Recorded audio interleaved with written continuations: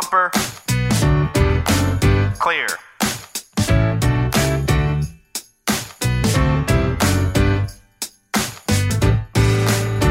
This is Door Bumper Clear, presented by OfferPad, and I'm TJ Majors. We've returned from Michigan and have a lot to discuss. We'll cover Joey Logano's move on the final restart, Bubba Wallace finishing P2, only one spot remaining in the playoffs, Brad Keselowski saying the sport needs more penalties, and more. Let's get started. Nobody's listening, but I don't care. I'm on an episode of Door Bumper Clear. Hey everybody, I'm TJ Major, spotter of the 6-cup car, the 68 Xfinity car this week. Who was in that? Which one? The 68. Brandon Brown. Oh, he was? Oh, good. Nice. Mm-hmm. Brett Griffin, congratulations, TJ Majors, on making it out of the Michigan infield. I didn't know if we'd see you here this morning. I was very You and I were myself. frantically, the three of us were frantically playing, I don't even know what game to say. But I almost hit Noah Gregson head on. Well, Noah was doing the same thing we were. So And then you're behind me. We're all calling each other. We cannot, to save our lives, get the out of this racetrack, Freddie. Freddie Kraft, spotter Bubba Wallace, who else? Landon Castle this week. But I could not get out. And the worst part for me was I felt bad. So I'm not paying attention to what's going on around me now. I'm just looking for gates to go through. So this one time I go through over by the scoring pylon. I end up making a left, and next thing I know, I pass Chase Elliott as they're pushing his car to the tech. And I'm like, I don't think I'm supposed to be in here. You're not. You're definitely not. you were in the Cup garage. I was just outside the Cup garage. I mean, they don't make it easy to get in that garage. Oh my God. I was going to go through Hawkeye to make sure my car was clean. Jesus. But so then I'm like, all right, let me just bang a U-turn and go. I'm obviously not in the right Bang lane. a Yui. So I Bang a Yui. bang a Yui, and when I do that, I realize there's like 8 people following me. And I'm like, oh man. I'm like, I have let all. Carly was one of them. I said, I've let a lot of people down a wrong path. She's right still here. last one to the plane. So where'd she go? Maybe she found Yui. I went to 5 different gates before I finally found a way out of the infield. And people were tweeting last night, you shouldn't make fun. It was a big crowd. That has zero to do with how we get out of the racetrack, ladies and gentlemen. The crowd was, we were literally locked in. It was like we were in the elevator and broke. I went to the back gate. I went to go out the back of that lot because they wouldn't let us out the front of the lot. That's not going to work either. And the cop literally told me, he says, I'm sorry, sir. We have to get all these motorhomes out and then we can let the cars go. That's not the last thing he said to you. I know. He said, oh, you want me to call a tow truck at one point? I said, I guess, call a tow truck. See if we can tow these motorhomes out of here. I'm like, all the motorhomes? Like, this guy over here is drunk falling off the side of his motorhome. You're going to wait for him to get out because it's going to take a couple hours. Freddie goes, I got a flight to make. The guy goes, I don't care. Pull over here. I'm going to tow this car. While he's fussing at Freddie, I just snuck right out of the gate. Oh, that was right there. I was like 3 cars back because I watched Brett do his pat and move. He goes out into the parking lot, passes a couple rows, and then cuts back up and gets to the front of the line. Yeah. So And basically, then- you have Freddie to thank for Freddie getting created out. diversion. Yes. Well, he gets out, and then But I got out and I still couldn't go nowhere. Solid. And then he tells me, "Oh yeah, I'm down here by this guy." I'm like, "Well, how'd you get out?" Well, I went out that gate. I'm like, "They're not letting me out that gate." He's like, "Well, I kind of snuck through." Like, so I'm still screwed. Yeah. Well, So- 9:30 at night, there were still people leaving the track. So that just shows how. Poorly. No, I was going to say how crowded it was. Crowded, maybe. Yeah, getting but in the elevator. The crowd was great. Yeah. The crowd was Let's a great listen issue. to me. I don't know if they have a new track president. They do. I don't know if they have a new GM. I don't know if they have a new head of security because those 3 people typically with the state plan the traffic plan. Whoever planned the traffic plan, you already win. What an idiot. You've never done this before. It was very obvious. I've been going there 25 years. I've never not been able to get out of the racetrack. I really just don't understand why we can't even leave and go through we couldn't even leave the tunnel that lets you leave the racetrack. We couldn't even leave Well, the they coach spot. didn't they. That's the racetrack that they shut down the infield, right? Like they close it. They won't let you out for an hour, right? My biggest issue was, and not even the tunnel, I couldn't get out of that parking lot. Like I know, that's what I'm saying. It's like a square parking lot, and I'm like, I'm going to go out this gate. No, you're not. Okay, never mind. I'll turn around. I'll go out the back How gate. are you going to hold the competitors for an hour? What if you drivers? What if you wrecked with 15 to go, and by the time you get back there, the race ending, and now you have to sit there for an hour? Noah wrecked 15 laps in. He's still going to leave. Yeah, but I mean, I really don't understand how you say, "Hey guys, race over," but you have to stay here longer. Well, that's ridiculous. Oh boy, that was Well- definitely the highlight of our weekend. Well, let's. That was my worst. I love going to Michigan. I mean, the area's great. Fans are awesome up there. I bet CJ called me 6 times. Well, he got out, and I was so pissed off that he's out.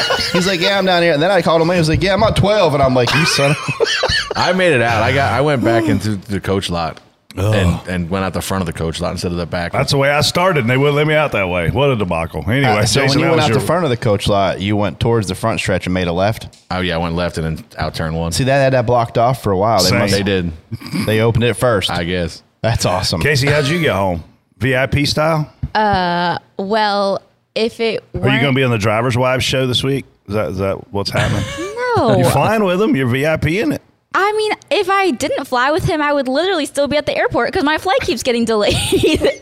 So, yes, thank you for the ride home, Kevin and Josh and Elena. I really appreciate it, even though... Were you cheering against Kevin for the last 5 laps when he was leading and you're like, damn, this means I got to stay here for another couple hours?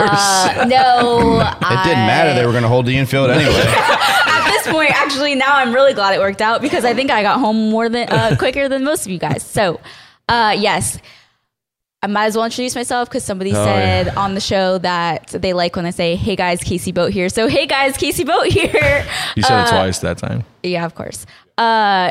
Who's this person? Hey, it's Jason Schultz, producer. I got home from the bar successfully on the weekend, so it was a very easy Did not process. get You weren't stuck in driving, were traffic. you? Good for No, you. not driving. I'm glad. Well, we officially have one spot left that we're fighting for in the playoffs at this point. None of y'all have one, so it's I don't know. Is there playoffs? What's that? Tell us. I know, Freddie, Jason, that was pretty low. I mean, that's a pretty low blow. I was right there. thinking like most years one of y'all makes the playoffs. that was, this year so far we're over 3. 3 races left. That was a rather... why not kick them while they're down? I mean, Yeah, that's a rather low move. I mean, it's kind of like saying you 3 suck. That's kind of I what mean, he said. basically did. If Right you there. spotted better, maybe you'd have a playoff spot. maybe. Well, what'd you guys think well, if of you produced better, we have to hurry this show up. This is Dale's fault. Everything's Dale's fault. What did you guys think of the on-track portion of Michigan? I thought it was great. Yeah, of course you did. Did you guys have fun yesterday? Brett, TJ? Yeah, Richmond's next week, right? Look, man, Michigan. I just It was very wanted- challenging. I just wanted to widen back out, and I had a lot of hope going into this weekend that it would. I got there and I looked at the racetrack. It was very gray, which typically means it's very worn. Obviously, it's extremely smooth for the groove to still stay. And look, there's different ways through the corner, but at the end of the day, there's one really fast way through there. And unless you were Christopher Bell, then everywhere that you ran, it was really fast. But I thought it put on a good show considering how narrow the racing groove is. I mean, the resin was trying to be used a little bit. I didn't see any advantages to get in it. Obviously, you could get up there and not wreck, which is a plus because a lot of places is super slick. But, I mean, look, it was good weather other than the quick rain shower and good racing. And I'm glad Michigan only has one race because I think it proves a lot of things right. If you only have one race, you sell a hell of a lot of tickets. And there were a lot of people there yesterday. I thought the racing was challenging at times. The cars that stood out, you could tell who they were. They could make passes, and it was also hard for them to pass at times as well. But the guys could get runs, and you know, if you took a chance at passing, you might not make it, which I think that's all right. The track is getting wider to me. I think it's definitely widening out some. But my biggest issue with this race is the lack of managing your stuff better. You can literally go as hard as you want from the beginning of the run. There's no finesse. There's no taking care of your stuff. It is as hard as you can go. And what did we fall off, like a second? Something like that? Maybe a little if over. that. So, same thing. I fell off a little more. Well, but you know what I mean, though. There's not I fell off a little less. we need the bigger fall off. We need something to matter. Like, okay, you need this guy to think, well, if I go really hard here, you know, how good was that race in North Wilkesboro? How good were those modified races? See, now I think that's extreme, but I mean, it's extreme, and like I don't mind it, but like I also don't want to run a race where like we had a 50-lap race in North Wilkesboro the other day. The pole time was an 18:40, and we ran 22-second laps in the race because we're trying to save tires. So now you're backing your pace up 3 to 4 seconds. They weren't. And- They must not have been good years. and no, it was Hoosiers, and it's I need something in the middle of that. You know what That's I mean? what I'm saying. There's got to be a happy there's- where you still have to go hard. But, Yeah. and I think in a longer race with, not that there's not competition there, but like track position is pretty key. In our stuff with the air, I think there's a happy medium. So we've had tracks with decent fall off, and we see how good it is. I mean, we went and did the tire test. I didn't go, but Bubba and the guys went, and they spent a day there tire testing. And then when we came back to the race, it was a completely different tire. They never tested the tire that we raced on. So to your point, we say this all the time on here. Like you need I wonder tire if that fall tire. off. I wonder if the tire you tested was more wear. I don't know if it was more wear. I know they took a bunch of stagger out of the tire, or out of the set, I should say, which obviously more stagger kind of frees the car up. But that was, it was just a completely different tire. So you kind of, not that you wasted the tire test. There is 'cause zero obviously- management right now of tires. Yeah. Oh yeah. We need some management. I mean, tires didn't make a difference for our car anyway, because we were obviously very good at the beginning. We had a really good car all weekend. The first segment we were putting 2 on. We put rights on at one point, then we put lefts on, and we we're a mid-pack car. Once we put 4 back on it, we drove back to the front. So there was a little bit 2 tires yesterday, but obviously it wasn't a big deal. Like the fall off wasn't there. It was more about just overall speed and track position once you got tires on it. 100%. What else happened? I don't remember. Truck Xfinity race, Yes, there was Ty an Xfinity Gibbs. race. another win. What's that? 5 on the year? 5 Yes. for Ty. He had a good day Sunday too. He Solid day. shot himself in the super foot at one fast. point, but I mean, he could have been. I think he could have been top 5 if he Yeah. didn't have a speeding penalty there at the end. His car was I ridiculously think without fast. some sort of miracle, that guy just put himself in the 18 car with that run. Oh yeah. I mean, and he's only. I mean, I don't. We were talking about this on the roof, and I have no idea what Kurt's doing, what Kurt's plans are, what the team's plans are. But like, you're in a perfect situation right now for Kurt and for Ty, where obviously now if a couple guys rattle off wins, Kurt's going to be in trouble. But you have to have 2 winners in the last 3 races for Kurt to get knocked out right now. But Kurt can essentially take off until the playoffs. Like, if you already got your bell rung a little bit, why would you want to come back and run Daytona? I mean, I guess you could just ride around in the back and be there, but there's big risk. You're at high risk there. So it's a perfect opportunity for Ty to get experience on all these tracks.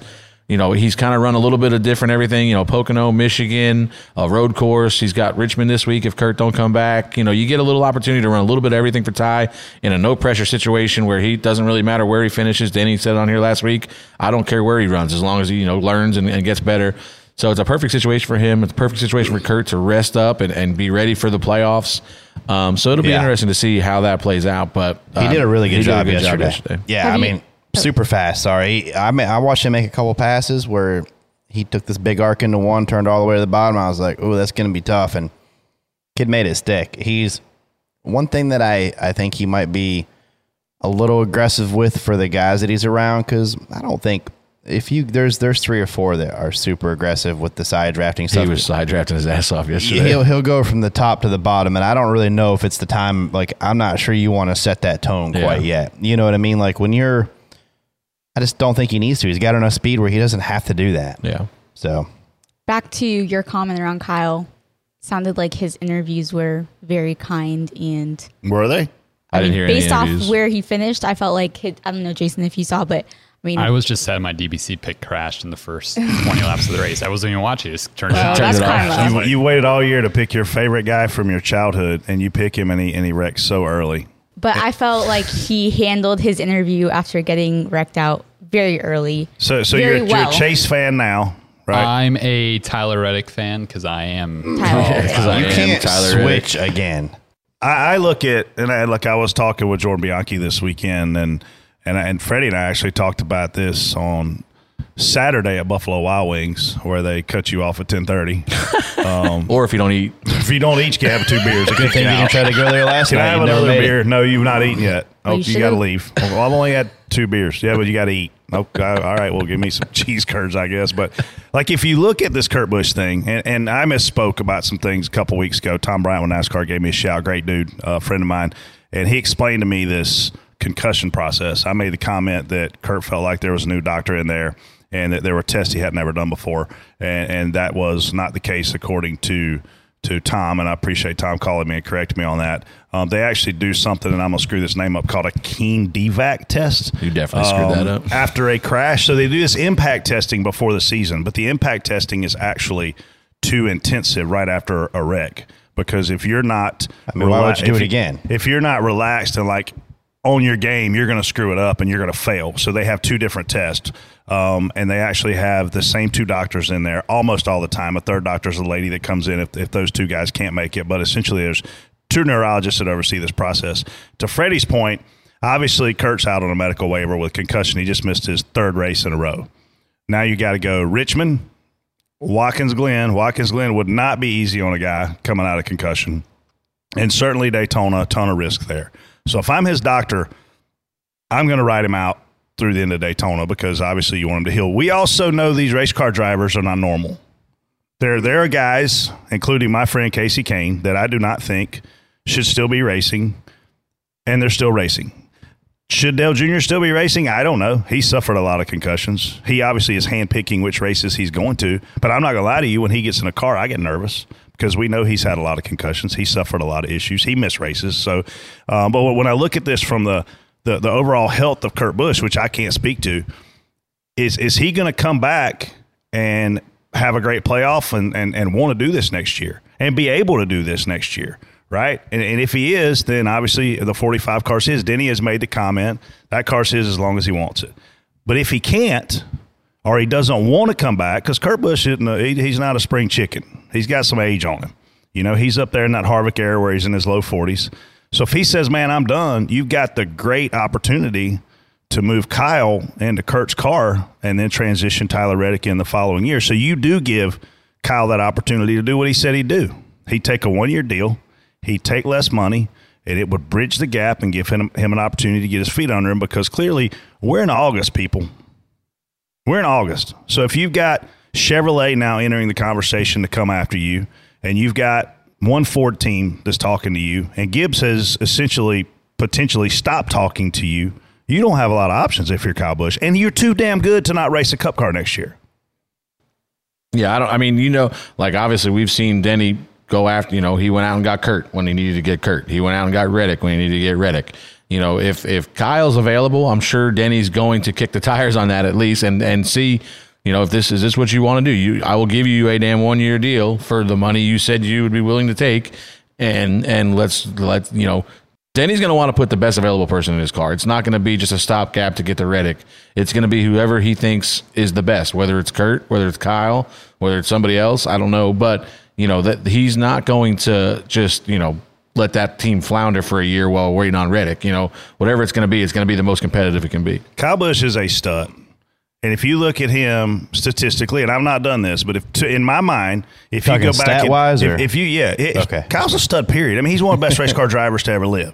But if you look at his win percentage, in my mind, he won a lot of races when he was running a lot of races. And I know that doesn't necessarily correlate with you people. Let me tell you what that means. When he's running a truck and he's running an Xfinity car and he's running a Cup car, all in the same weekend, he hauls ass in all three of them. Now that he's not running those lower series all the time, it seems to me like his Cup win percentage, since he stopped running so frequently, it slowed way down. And to back that up, even when we cut back on practice, he slowed. When we had 3 hours of practice, Kyle was dominating. We cut back to no practice in 2020. I think he went most of the year without a win. We had very limited practice this last year. So just to back that point up of seat time itself, even when take him out of the truck in Xfinity, but when we cut back on practice, he wasn't performing as well. What's Hirsch do? And maybe that low seat time for everybody is what's producing all these freaking winners. Because same thing for Kevin Harvick. His win percentage went down about that same time you're talking about. So, anyway, that's just what I'm thinking on the Kyle Busch situation. I don't think Denny can afford it after the insurance claim that he had to file. So, the guy comes in here. He donates his time. And, look, Denny Hamlin's a busy man. He's a Cup owner. He comes in here, and the first thing he has to tweet after doing our show is, it was so dangerous at DBC, I had to file an insurance claim. All right, well, moving on. Before we head into Spot On, Spot Off, let's hear a little bit more about our presenting sponsor, OfferPad.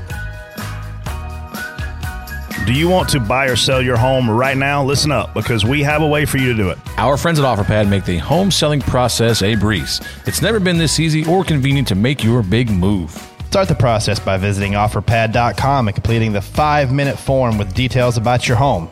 Then submit it to OfferPad so they can get to work.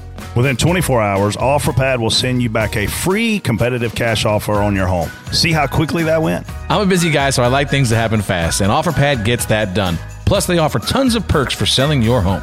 You can sell without listing. There are no showings. You pick your own closing day and the option for a free local move. There's no better way to sell your home than with OfferPad. They have markets all across the United States and can help buy your next home too. My home might be for sale after I submit it to OfferPad today, so keep an eye out for it when you shop for homes on OfferPad.com. When asked where you heard about OfferPad, select the NASCAR option so they know we sent you.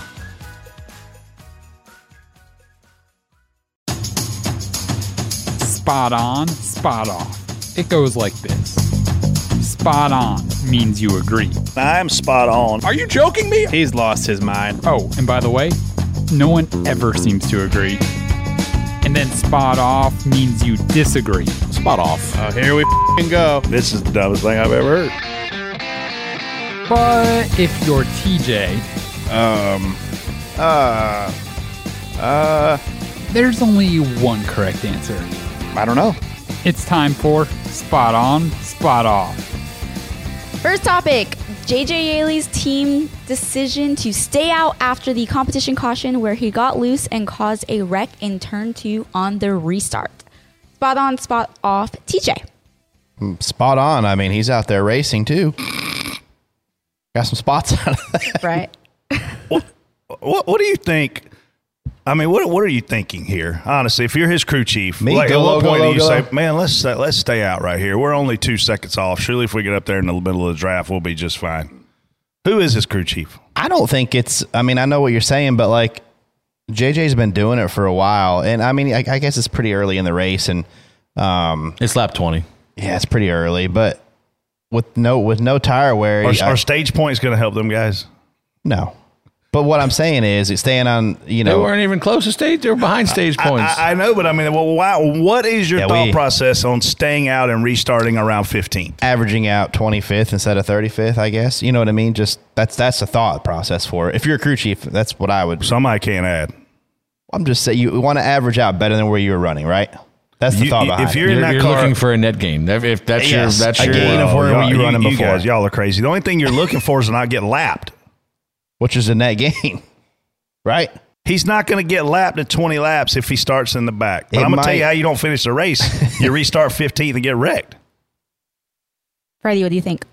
I think this is just another award in the collection of What an Idiot awards for Rick Ware Racing. The decision makers over there just can't help themselves but to inject themselves into the middle of all these races. They essentially wrecked the best car on the racetrack Sunday, which was Kyle Busch. I thought he was the best car all weekend, or one of the best cars all weekend, because they inject themselves. There's, like Brett said, there's the risk versus reward is so skewed. The only thing that can happen if you start up there is you wreck. We talk about BJ McLeod on here all the time.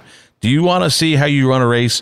Look at BJ McLeod yesterday. He pit the second time by every yellow flag to limit any kind of danger on pit road. He pit, he started at the back. He was right there with the 15 on that restart. He could have stayed out and started next to the 15 if he wanted to, but instead he came down pit road, didn't put himself in any kind of harm's way. I don't know where he finished. I think he was like 23rd or 24th place yesterday because he just stayed out of the way all day long and didn't have any issues. But this team just cannot help themselves by putting themselves in the middle of the story every week. I don't understand. Like you said, what are you doing? I think they restarted like 14th or 15th on the bottom. They were running about 14th or 15th. They restarted on the bottom. But it's like we picked off of them because we wanted to get away from them, because something stupid's going to happen. And the track, it's like one thing to be if the track's narrow like Darlington or something and there's nowhere to go, like you can kind of box people in and hold it off. Michigan's so wide, they're going around you 3 or 4 at a time. Like there's no way you're holding anybody off there. So it's just, I don't understand it. I'll never understand it. And they just continue to do it. And then they'll complain to me about calling them out when they just do like this all the time. I've got it figured out. What is it? Freddie wants Denny. He uses Denny to pay the bills, and BJ wants as his bodyguard. I take BJ as my bodyguard.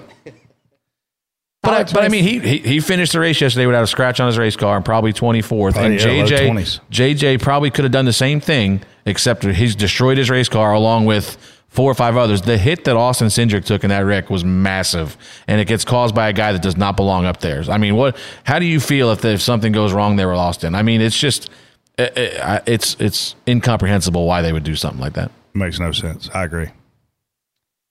Contact between top contenders Christopher Bell and Ross Chastain off turn 4 puts Bell into the wall late in the race. Brett, spot on, spot off. Did you hear this? Did you hear that scream when it happened of joy? No. What happened? Who screamed? Casey?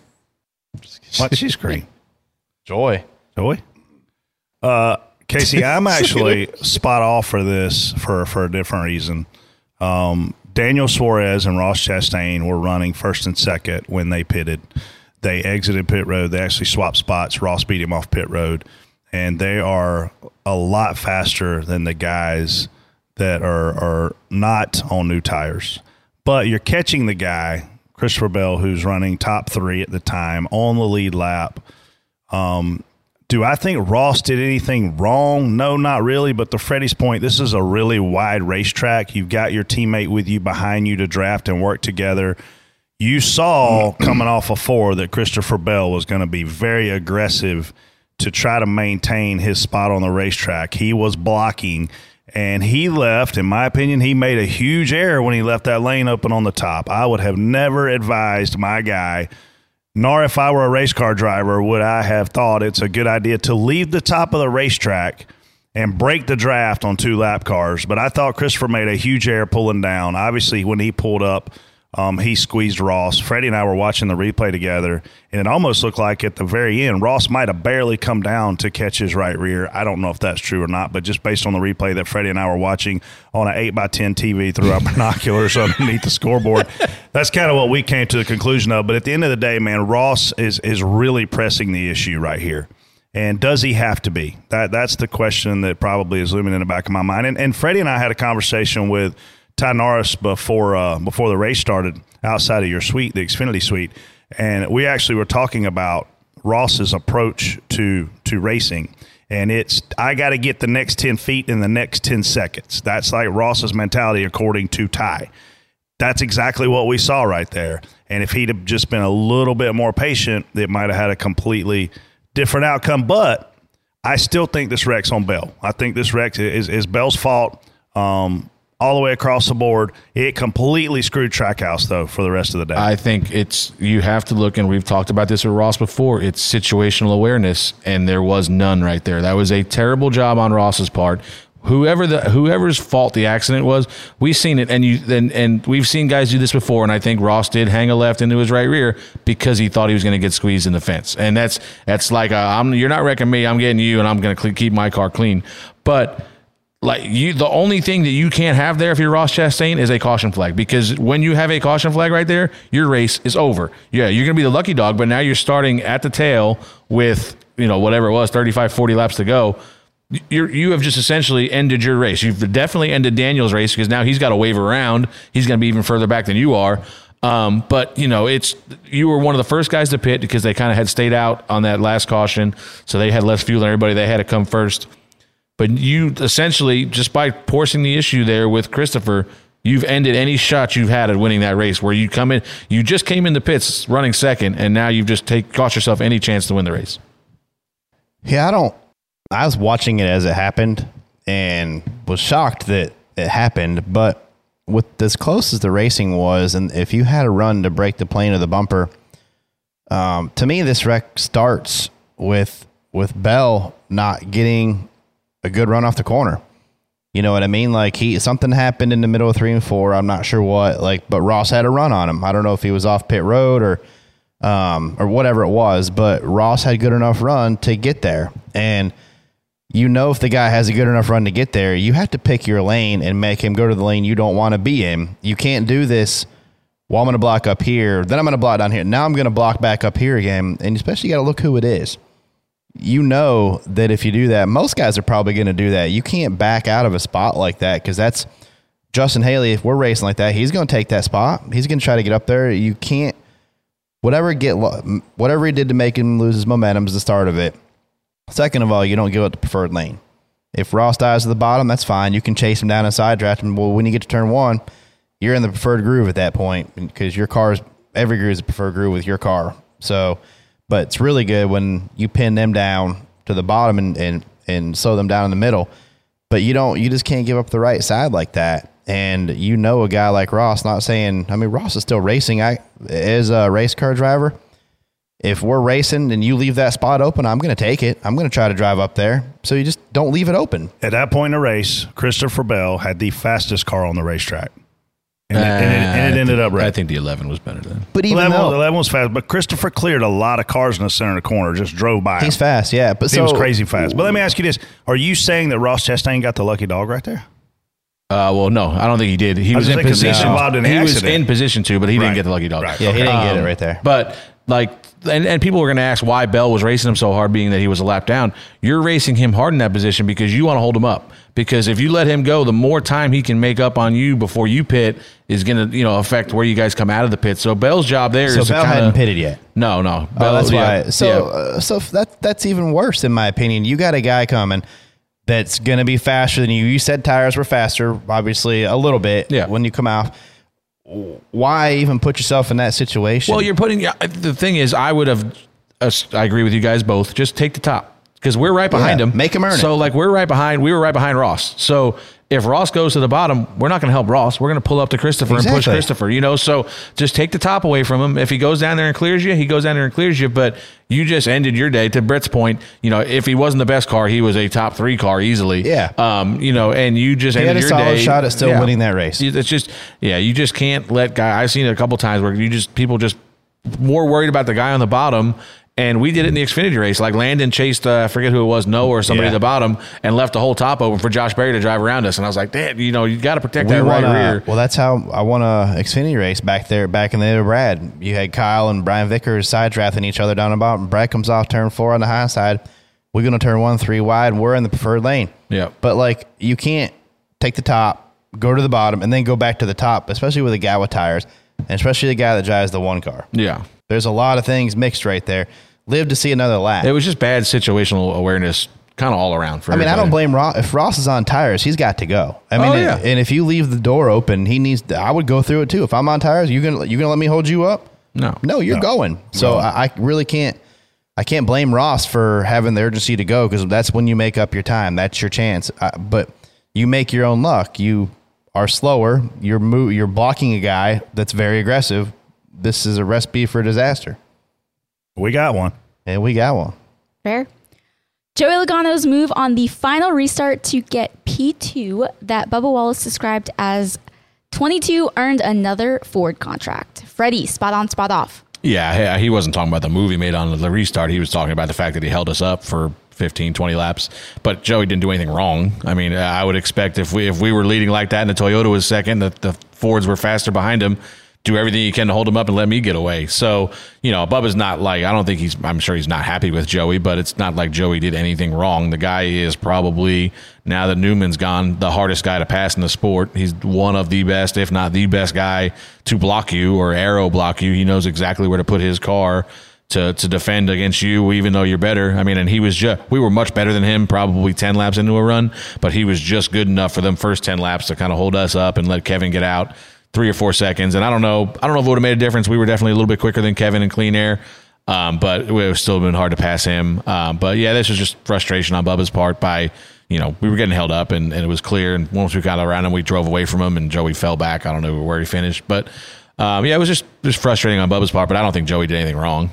Freddie Kraft took spotting to a whole new level on the spotter stand at Michigan International Speedway. I have never seen a guy take and give his all more than Freddie Kraft did. In the middle of the green flag run where Logano is throwing block after block after block, Freddie, in his stealth mode self, snuck down to Coleman Presley, who's spotting for Joey Logano, and he managed to reach around and cover his eyeballs so that Coleman couldn't see the racetrack. Freddie was doing everything he could to help his guy get by this aggravating Joey Logano, and I'll be damned If I don't see him blindfold Coleman Presley, and it wasn't much longer, we got by. DVC pick, you're cheering for me? I'm not bullshitting you. This happened. I did do that. He literally something like this. Solid move. Oh, hey, It worked. I'm spot on because that's Joey didn't have the good car yesterday. It was it got in long runs, it faded pretty bad, and they continuously did the pit deal right to put him in, to give him track position to try to hold people off, and that's he's averaging out a net gain, you know what I mean, compared to where his car speed was. Not even sure he was a top 10 car speed wise, but he was consistently in the single digits because of his driving ability to keep people behind him. So spot on for, being able to accomplish that there.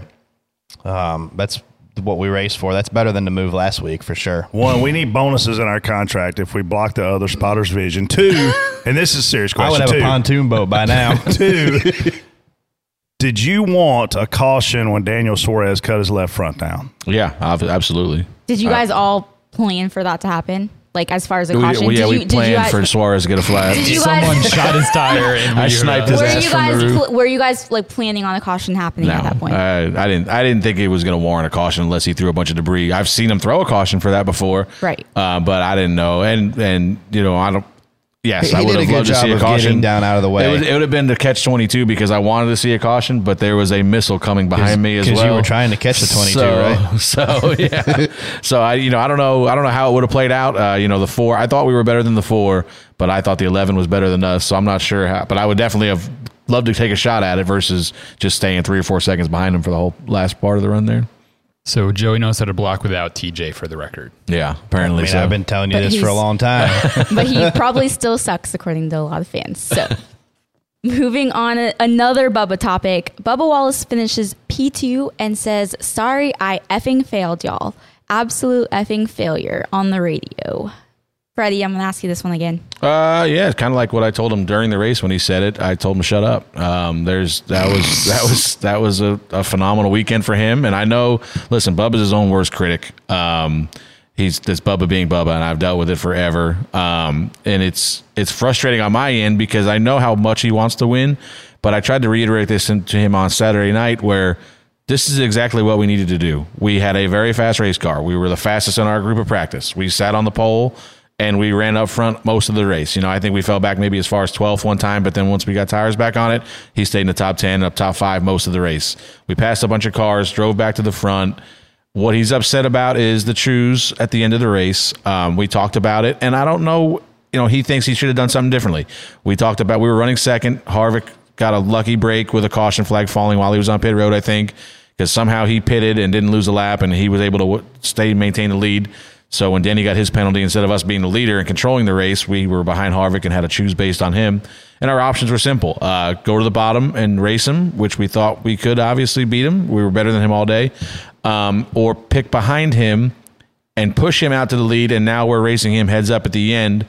And the downside of taking the bottom is if you don't beat him in turn 1, now you're probably going to end up behind somebody like Joey or Kyle. But at the same point, Kyle picked behind Kevin, and he got ran up the hill in turn 1, and he, I don't know where he finished, but he was nowhere near us. So you don't know what's going to happen. And Bubba, Bubba, hindsight thinks he should have took the top.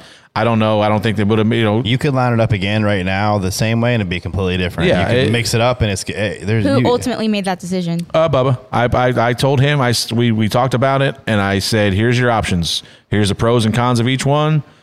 I'm going to let you do it because I need him to believe whatever, I don't want me to tell him, I think you need to take the top. He takes the top and don't work out. Then he's hindsight because he listened to me instead of doing what is there or to listen to the team.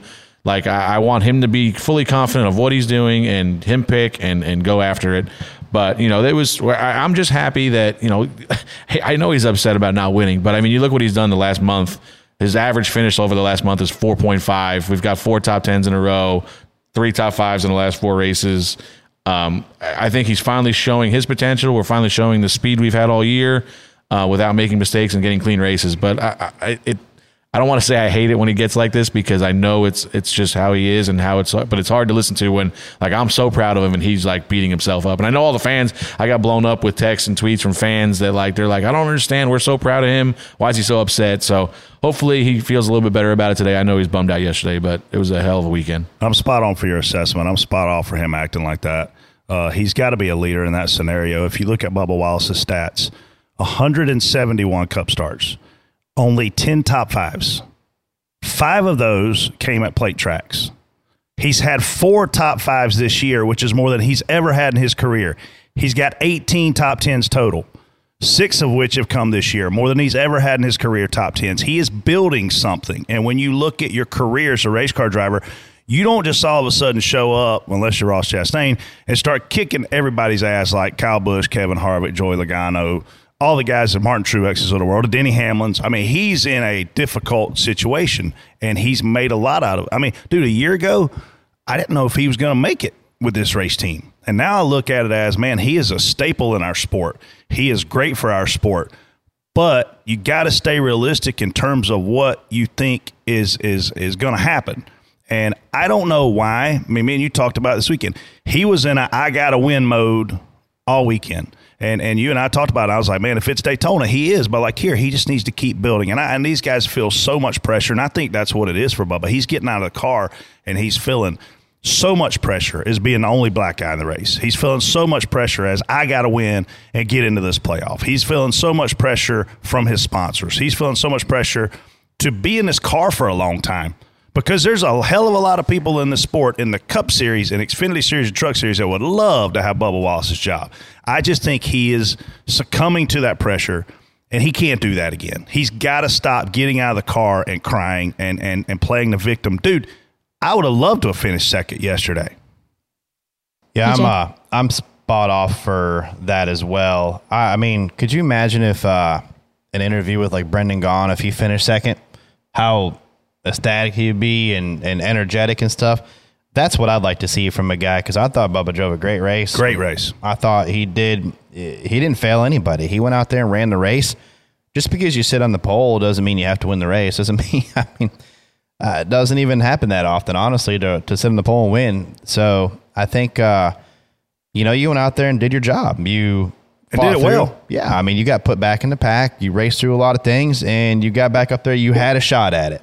To me, that's you doing your job, and I thought he did a really good job. If he needs, I would like to see him get out and pump his guys up. We had a great car. We're going to be really good at the next track, and carry it in the next week, man. Momentum's hard to beat. You can't just go there and be like, hey, we're going to take some momentum this week. That's hard to get, and he's got it right now. There are some successful guys that are current Cup car drivers that have been to sports psychiatrists. There are a lot of guys who have read leadership books. Like, I think he needs to lean on some of those guys or some of those resources, because you can't do that, man. You got to come out looking like a champion. I mean, obviously you're not a quote champion, but you just, man, when you restarted Freddie like 12th to 14th and you were buried back there, I was like, A, their pit strategy looks like it sucks, and B, I don't think he can drive back up through here. And I'll be damned, you drove right back up through there. Yeah. Like, it wasn't no time and you were up through there. Obviously the caution came out, which changed some things, gave you an opportunity to get the win against Harvick, and Logano held you up. But, like, your car, Bubba, he probably drove the best race he's ever driven in his life. He's also racing around. He's racing with great drivers too. Yeah. And he's right in the mix of all that. So I don't think he has anything to hang his head about, man. He's doing great. No, I mean, you look at that restart. We're racing Harvick, who, they call the guy the closer for a reason. That's his MO for his whole career, is how to finish out races. You're between Logano and Kyle Larson on the last restart, and one racing your ass off. It's just, I know it. And like we talk about the playoffs and trying to get in, and Bubba's in a contract negotiation deal right now. And it's like, I don't know if I shouldn't say this, but like, I don't give a about the playoffs. I just want to continue to build. Yeah. Like, I don't know that we can go win a championship. So if I can't win a championship, I don't know that I give a about being in the playoffs. But we can continue to build off this. And if you just continue to put yourself in, we talk about this all the time. If you put yourself in position to win enough, you're going to win races. We've been in the top 5 now. Obviously, the road course was kind of just a survival deal. But, Loudon, we finished 3rd. This week was 2nd. If you just continue to put yourself in position, things will fall your way one of these times. And we're literally, we are the timing, we're half a lap or maybe 3/4 of a lap from winning that race yesterday, because if Harvick gets lapped, We come out with the lead. We restart on the top. We check out. We're gone. You know what I mean? And I don't think anybody's catching us. You're one restart going just a little bit differently from being in the lead. There's like you said, there's nothing to hang your head about. He's doing great. I mean, and to Brett's point, it is frustrating when you work your ass off all day with him, and then at the end of the race, he's bummed out on the radio, and it's like, man, we just had how hard these races are to win. Best weekend ever, and I get it. I know how he feels, but like Brett said, there is the world of pressure on him. But it's just like everything has to fall your way perfectly to win these races. Just like what happened with the 4, he caught a lucky caution at the right time to get him the lead, and he capitalized on it. Like if that caution falls a little bit differently, like I said, a lap later, Bubba wins that race yesterday. You never know. It might next week, so you got to keep going. So just keep digging, put yourself in position, and we'll be fine. Speaking of pressure, this next topic. Oh, yeah. Understatement there. The playoff cutoff line is now at P2 in the point standings with Ryan Blaney, while P4, Martin Truex Jr. is out of the playoffs with 3 regular season races remaining. Spot on, spot off. Brett. I'm spot on for the drama. Like you look at this format, which we call it win and you're in. Hey, that may not be the case. You might win and be out. It might be. The way this is playing out, right? If we see 2 more winners in the next 3 races, which is likely. I hate to say it's likely, but it's likely. We've got 3 wild card races coming up. 2 wild card races with Watkins Glen and Daytona. But, man, Richmond is a really good racetrack for Martin Truex. Here's going to be the thing that plays out. Here's going to be the interesting thing. Ryan Blaney is sitting there with a target on his back. Obviously, he wants to go out and win the race. But he also needs to stay ahead of Martin Truex Jr. in points. And there's not that many points between them. So when you look at that gap and that stage is getting ready to end and you're Ryan Blaney's crew chief and you want to call the race to win it, you got to have in the back of your mind that you got to beat Martin Truex in points. And then you also got to hope that somebody else doesn't win it. So it's really going to come down to a hell of a lot of drama. People are like, man, this ain't right, Ryan Blaney. Ryan Blaney is second in the point standings. He is 16th as of right now in the playoff standings. Holy cow. I mean, but that's what this created. People are like, oh, well, you can't lose. If he's second points, he deserves to get in the playoff. No. That's not the rules to which we all signed up for when we agreed to go race full-time in the Cup Series this year. That ain't what the crew chiefs agreed to. That ain't what the drivers agreed to. It ain't what the spotters agreed to. It's not even what the sponsors agreed to.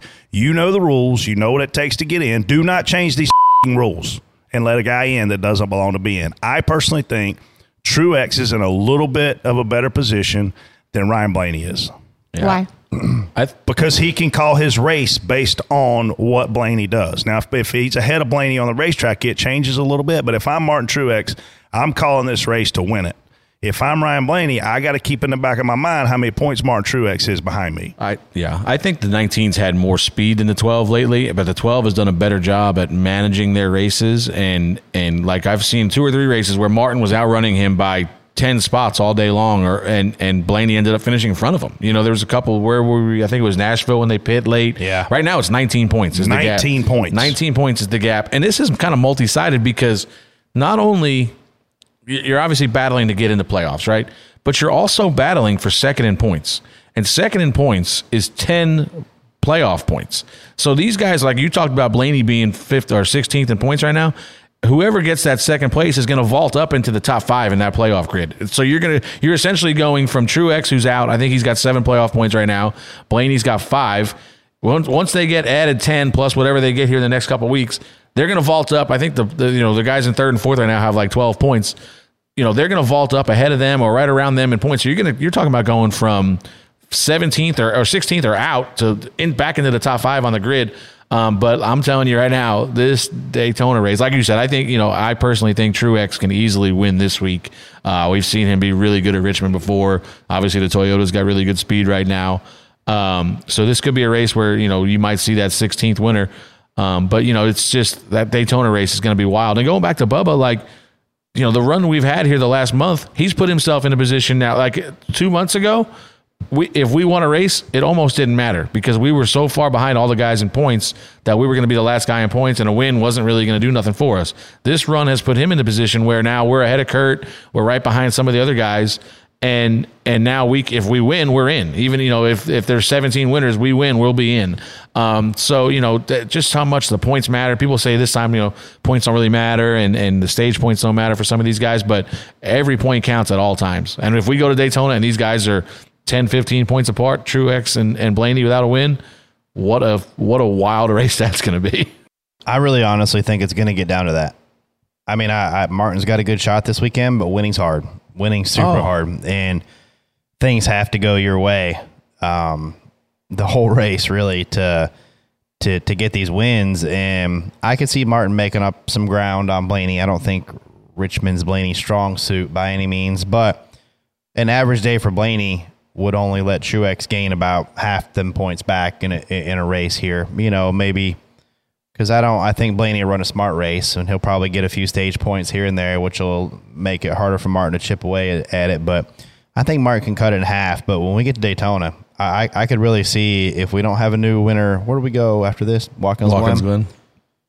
Who knows there? I mean, yeah, who knows? But I really think we could be going to Daytona with a 2-3 point difference between those two guys. Could you imagine we go to Daytona, right? And these guys are separated by like 2 or 3 points, whatever you want to call it. Ooh-wee. And they have to race their asses off the whole time, and they're stage point racing.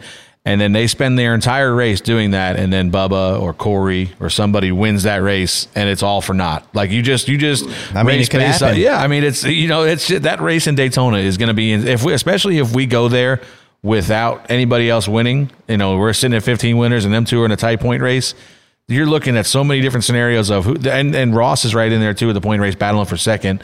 But you're looking at so many different scenarios of a new winner knocks both of them out. Then now the two of them are racing each other for a 3 or 4 point gap. And you could be 10 points ahead of the guy coming to the white and then end up, it could be a 10-point swing. So you're telling me there's a chance. Yeah. I mean, it's going to be nuts. That day, I'm talking for us. You tell me there's you a got chance. A chance. Yeah. Somehow, some way you got a chance. So if we go to Daytona and there's still 15. no new winners and we win Daytona, you're in. Wouldn't that be ridiculously crazy? Yeah, I mean it's not. I mean listen. This is whoever decided that this needed to be the cutoff race should get a raise because they're a genius. I think we talked about it many times. Yeah. So the mailing address. What is it? 349.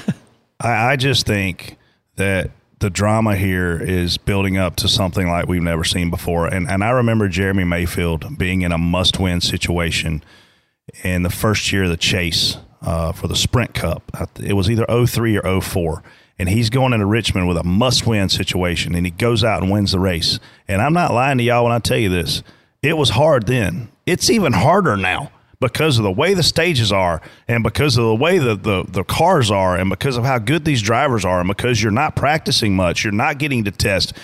It's harder to win right now than it's ever freaking been in the Cup Series. And it's showing up. Yeah, and a lot of it, honestly, it's probably, I know it was some car back then too, but with all the horsepower and you could... There were ways to be faster. Yeah, there was definitely more tools in the toolbox to use than there is now. Yeah. So with it really being, except if we were to get another first-time winner, with it being like a Ford versus Toyota with Ryan and Martin, are there team orders or manufacturer orders when it comes to somebody like a Bubba leading into these races where he could win too? No, I don't think so because Bubba, it might be team ordered maybe on the side of Denny or Kyle that are already locked in that could help maybe. As talking about a place like Daytona really because there's nowhere else where you're going to be able to help. So maybe them guys can commit. We saw Denny, I think it was last year at Talladega. He committed to the back of the 20 car all day long. He was trying to push him to a win to advance him in the playoffs. And you could see that at Daytona, these guys, if Martin needs a win, these guys could rally behind him and do all they can to keep him in front of them and push him and maximize his day. But yeah, like somebody like Bubba, there's not going to be many team orders because Bubba needs to win himself. Bubba's trying to knock Martin out of the playoffs, essentially. So yeah, on our side, there wouldn't be any team orders, but I could definitely see that from the Cindric and Joey helping Ryan to all the JGR guys trying to help Martin. But here's the thing, man. Denny Hamlin is a modern-day Dale Earnhardt. He's the only guy in the field that is driving his car for a team owner and who also has other entries in the race that he owns. Obviously, You're talking ownership wise because he was way too nice to Ross Pocono to be Dale Senior. I don't mean Dale. I don't mean Yeah. he's. Nah, let me rephrase Right. that. The situation. 2311 is the modern day DEI. Let me rephrase Gotcha. that Fair. in that sense. And if you go back and you watch in the blink of an eye Michael Waltrip's documentary, he talks about Dale Sr. sitting down with Dale Jr. and himself, Michael, and the three of them agreeing to work together at these plate races. And then we saw what DEI's success was over the years with Michael and Dale Jr. working together. Like, I think Denny is in a situation, and I think Denny's smart enough to know this. When he gets to Daytona, who needs a win more, him or Bubba Wallace? I mean, I think it's Bubba Wallace. Yeah, for and sure. I think he's smart enough to know that if it comes down to 3 Yeah. laps to go, 2 laps to go, 1 lap to go, and you're in a position to go for the win or help your driver get the win, man, I think he's smart enough to know he's got to What push if- Bubba Wallace to the What win. if Martin's up there too? If I'm Denny Hamlin, I know who I'm pushing. And you talk about like not, team orders notwithstanding.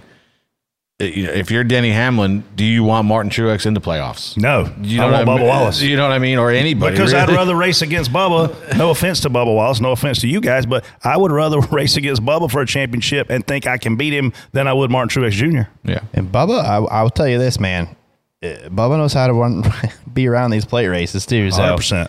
Daytona is getting more interesting by the week. He's gotten really good. Freddie's gotten really good at calling those races. You've won truck race and cup race in plate racing. Should have won an Xfinity race. Shoulda won an Your Xfinity guy race. wrecked me. I mean, there's an asterisk. $1,000,000%. There's an asterisk on the cup win. You had to get Oh, that yeah. rain. Nah, it's out of it. bull. You got the money. You kissed a girl. You got the points. I blocked your ass. That's all that matters. Oh, It but rained. no, You're like lucky. I literally look at Denny Sitting Hamlin duck. 2311 as a modern day DI. Nobody else is doing it. He is. He's doing it well. TJ, this one is for you. Brad Keselowski says the sport needs more penalties and that NASCAR needs to be handing them out like candy right now to get control of the garage. Spot on, spot off. Jason, just throw that wherever you want. Okay, thanks. I think these comments come from the road course stuff because of. I think these come from the road course deal because of the turn one moves and nobody really having any respect for each other when you get there, and it just being hit or be hit. And I don't think that's a way to. I do think there were some moves that they were made knowing they were going to cause wrecks. And like if you go all the way to the bottom, you cross that white line that's the pit exit line. Joey Logano. You're not making the corner. You hop the curb, but you know you're going to force a wreck. I mean, the odds of a wreck happening, I just think it would stop stuff like that. I mean, I do think. I don't think Bubba went down there to do that earlier in the race. Bubba went down there just because he was going to hit and he was trying not to wreck. Trying not to wreck everybody. But there's a difference between. I mean, I don't know. I just think he just missed the corner. But another guy went down there purposely to. Here you guys go. I'm here. You guys wreck out there while I can get some spots. I'm spot off if that's the case. I'm spot on if there are people that have an advantage in aero or engine or mechanical or whatever, and that technically they're cheating. I think you should be handing penalties out like candy. I think the garage can police itself a little bit. When's somebody going to wreck Joey Logano for what he did at Indy? When's somebody going to wreck Ross Chastain for what he's done multiple times this year? When's somebody going to wreck? When's somebody going to pay somebody back? If you police it yourselves, you can stop some of that. So maybe Brad needs to start wrecking people. I think Brad was talking more to the tech side of things, and I don't think he really. Oh was, yeah, I guess I thought but it was after Indy, but yeah, you're probably right on that too. But it's both ways. I mean, like Brad said, the garage can police itself both ways, really. But I'm spot on if he's talking more about tech because, listen, we've said on here 1,000 times, if you give these guys an inch, they're going to take a mile, and we've already seen it. Guys are getting caught with, who knows what. The only one that's been really transparent about it has been JGR about what was on there, and it was a little piece of tape made a difference in the speed of the car. So these teams are finding ways to do this. So now if you drop the hammer on them now, we talk about this on here before. That the cream's always going to rise to the top. And the reason why the cream rises to the top is because they've got the money. They've got the money to develop parts that are going to help, or they got the money to research and develop stuff that makes a small difference. But when the cars are so close together, a small difference is a huge gain on the racetrack. So, we already see these teams finding these gray areas to work in. So if you let it continue down that path, the gap's only going to get bigger, and the difference in these teams is only going to get bigger. And these the teams with money are going to start outperforming the lower budget teams. I can't stand when somebody says, well, it was just a piece of tape. Well, it was still put in a certain spot to gain an advantage. Doesn't matter if it's tape, 1989 Upper Deck football card. It doesn't matter what it is. If it's in a certain spot. It was on there for a reason. I think this guy, let's set the context here. He's got salty balls right now. He's mad. He's 29th in points. His teammate, Chris Buescher, he's part owner in this team, by the way, he's 22nd in points. They're not setting the world on fire, and they got busted with a massive penalty to start the season. He's still mad about it. And he obviously thinks, if he's speaking to the technical side, which is the way I took this, he obviously thinks some people are still doing some things they shouldn't be doing, and they're getting away with it. It's kind of what I take out of this quote. I think when you word things a certain way, will you manipulate a certain body piece or whatever that you're not allowed to do, you set the tone for that in the beginning of the year, and now it's a different penalty later on. I think that's – I realized, to me, they were setting the tone. Don't mess with stuff. Well, people did, and there's a totally different penalty for it, just my side of it. So you think that Denny and Kyle Busch's penalty should have been the exact same as Brett Keselowski's penalty? I mean, depending on – does it matter if it's a piece of tape or – another body piece that you put on there? Does it matter? Does it really matter what you do? That's what I'm asking. I think you. it does. I don't think it matters. I think there's levels of penalties. If you're manipulating things, well, what's the next level? 2 pieces of tape? Yeah. I think I think there should be a difference if you put a piece of tape on the nose versus if somebody, I don't know, heats and bends a piece of your car or cuts the tail and kind of shrinks it a little bit. Like, there should be different levels of penalties, I think. But if they're both trying to impact how their car is, wouldn't it be kind of the same? So you're saying a car that ran in the 20s at Atlanta and fixing a piece that was repaired gets a higher penalty than a car that won the race. So if they let that go, or the penalty's not as severe, who's the next guy going to go, yeah, well, I was just trying to fix my spoiler. That's why I shaved an inch off of it. I just think you set the bar. If you mess with it, you get the penalty. This is what it's going to be. Everybody's getting a penalty. Denny got essentially a 50 to 60 point penalty. I don't remember how many points he earned in that race. He got a $300,000 fine for the money he lost from going first and second. So and he lost the playoff points. He lost 5 playoff points, and the guy, one of his biggest rivals, gained 5. So that's a 10-point swing. There wasn't like they got off the hook scot free.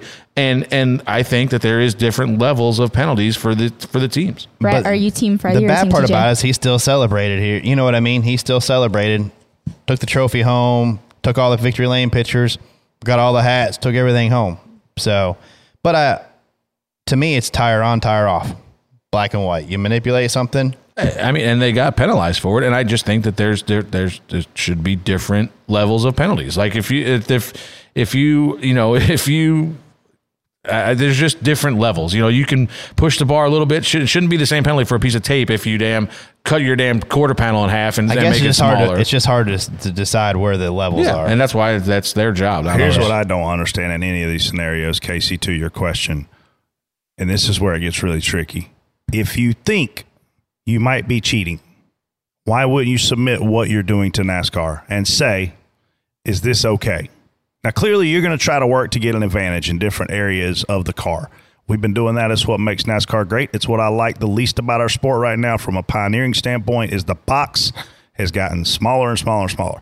But if you're truly worried about what you're doing at Roush Fenway Keselowski Racing or what you're doing at Joe Gibbs Racing, and you think in the tech process they're going to raise an eyebrow to it, why wouldn't you ask somebody and say, hey, is this going to be okay? Well, because then if you ask, then it calls attention to it, and they will make sure it's not okay because then they'll have other teams do it, and it won't give them the advantage. And Denny Hamlin keeps his win without that piece of tape on, which you can't convince me that 2 counts of downforce is why Denny Hamlin won that race. It was 4, but I mean, was it 4? I heard 3 to 4. Holy.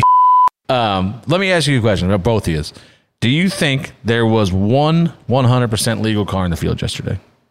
I think mine was. Mine too. Well, you're both wrong.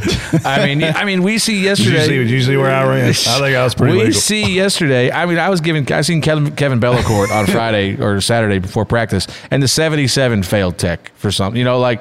the 77. I'm like, what are you doing? You know what I mean? But there's not a car in that field that is 100% legal. And if there is, that guy's not doing his job right. I think it's heavily policed. They do the best job they can do. NASCAR's pretty thin on people these days, man. Yeah. You know, you used to look at them and there was one official per car on pit road.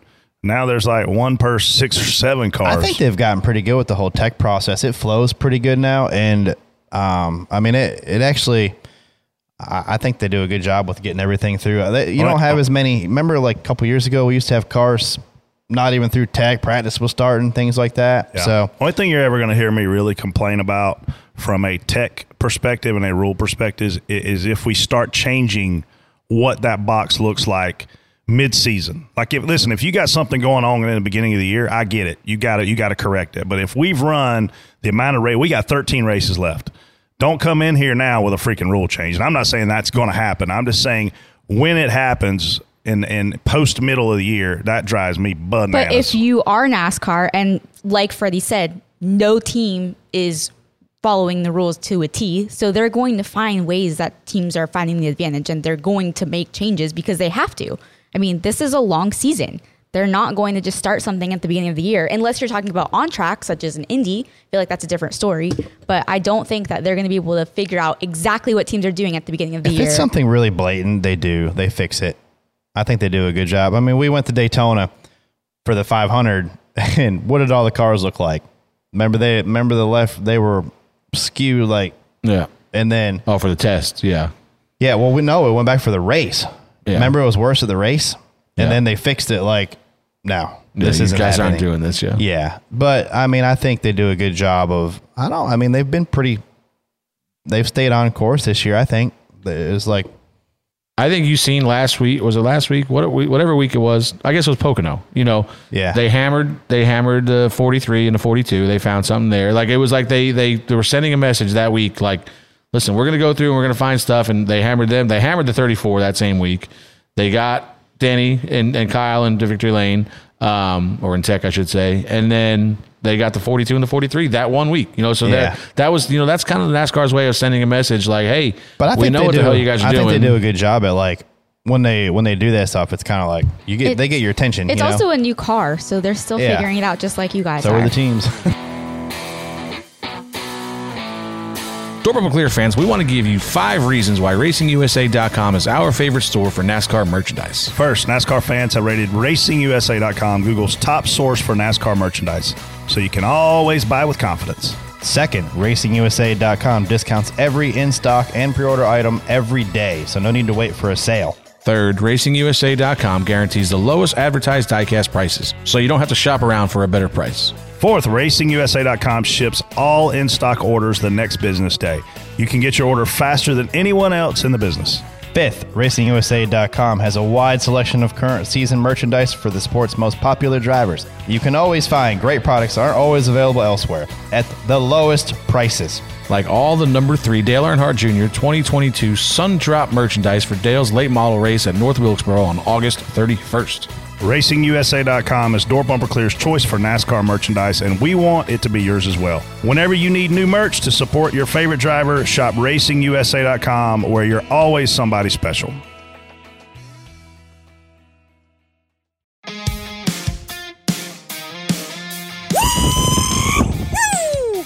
Engine number 9. I tell you, if they don't hurry up and fix this track, I'm gonna run out of beer and cigarettes. Okay, so TJ, you look at the date all the time. Well, let me tell you this date. Hey, Freddie, just letting you know we got the beige GMC out in the parking lot in case you want to have Bubba come out and hit us like you said everything else on the track. So Hey now, Jason, got a message for you.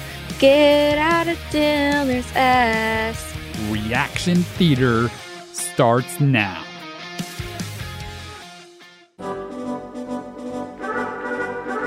All right, NASCAR, so you're trying to grow the sport. Well, the worst way to do it is have your TV network sit there and have a little bit of it over here on the NBC Sports app, a little bit over here on Peacock, a little bit over here on the USA Network, and a little bit over here sprinkled on NBC. You know, it's crazy that you have to watch practice on the NBC Sports streaming app, qualifying on the Peacock app, Countdown to Green on USA and then the race on NBC. This is getting ridiculous. You can't gain new fans like that. Does that really happen? Do we have you? No, that's an extreme example. But this weekend, it was like it's so hard to find where stuff is. It's not. I've seen a lot of complaints about it's not really on Peacock. Practice and qualifying being on different, like NBC Sports versus Peacock, and I think it's better than not having it on at all, like they do sometimes. yeah, I don't think Xfinity qualifying was on. I've seen some complaints about that, but I don't. Why wouldn't everything just be on Peacock? I don't understand that. I thought it was going to be, but it hasn't been because I don't have any NBC Sports login, so I have to rely on Ben's Peacock account to watch anything. And so this weekend it was nothing. IndyCar is all on Peacock, which is nice. It's been great. There becomes a point in other sports where owners have buried their teams so far that their fans begged them to sell so they can restructure and rebuild. I know where this is and going. hopefully improve. Rick Ware, this is your call to action, buddy, because if you're going to keep putting moving barriers in the middle of the pack causing dangerous wrecks like you did today, you need to get the hell out of NASCAR as quickly as possible. Thank God Cindric got out of that car. I mean, it didn't even look like they told JJ the green had dropped. He was going that slow. I mean, you even have Steve Letarte calling y'all's asses out on the air, saying y'all just need to stay in the back of the pack because that is where you belong. It's hard to argue that. I mean, and I think that I think they take a step in the right direction next year.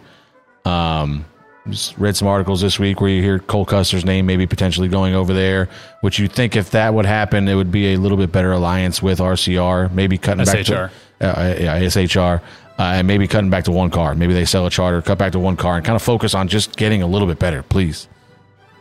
Seabell might have pinched him. Ross might have thought he was closer to the wall than he actually was and came a little to the left. It doesn't really matter. The point is this. If team never lifts, he might still have a chance to win the race.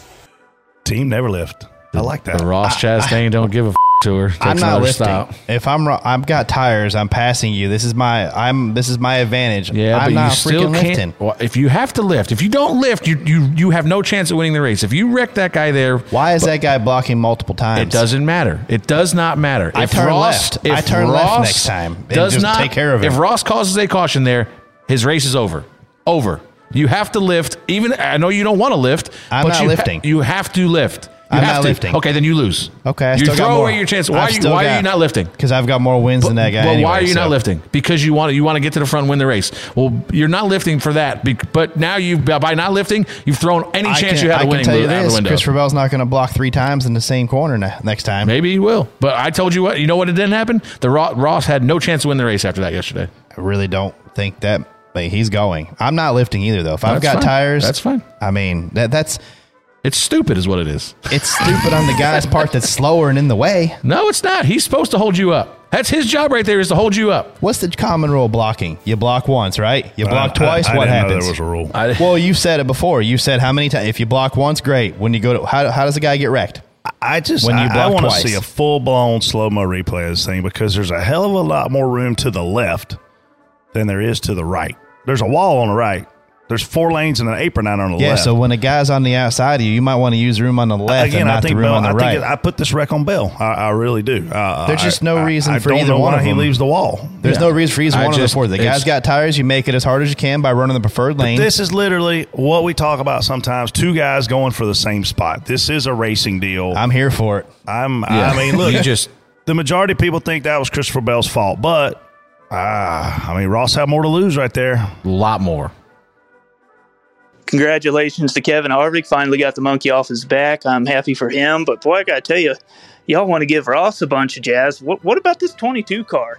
We're going to go 6 wide at the Indy Road Course and wreck half the field. We're going to dump William Byron when there was no reason to. We're going to drive into our heads here at Michigan and run right to the side of Kyle Larson on the last restart. We're going to block the hell out of the 23. I mean, when are y'all going to get on him? I mean, mother hit everything but the flag ban a couple times this year. We got on him last week. I think we've been on him a little bit. We called him an idiot last week, and I don't think he did anything wrong. TJ called him an idiot, too. He didn't do anything wrong by blocking us. And, he didn't run into Larson. He ran us into Larson. He got loose, but he didn't run into us. He just got loose underneath us and ran us up into Larson. But that's just going for it. I don't think it's dirty by any means. Last week was dirty. What he did at the road course was ridiculous. But this week, I didn't see anything he did wrong. I ain't going to work tomorrow, 'cause it's been 686 days since a number 4 found Victory Lane. I'm getting drunk as hell, might even go to jail, but I don't give a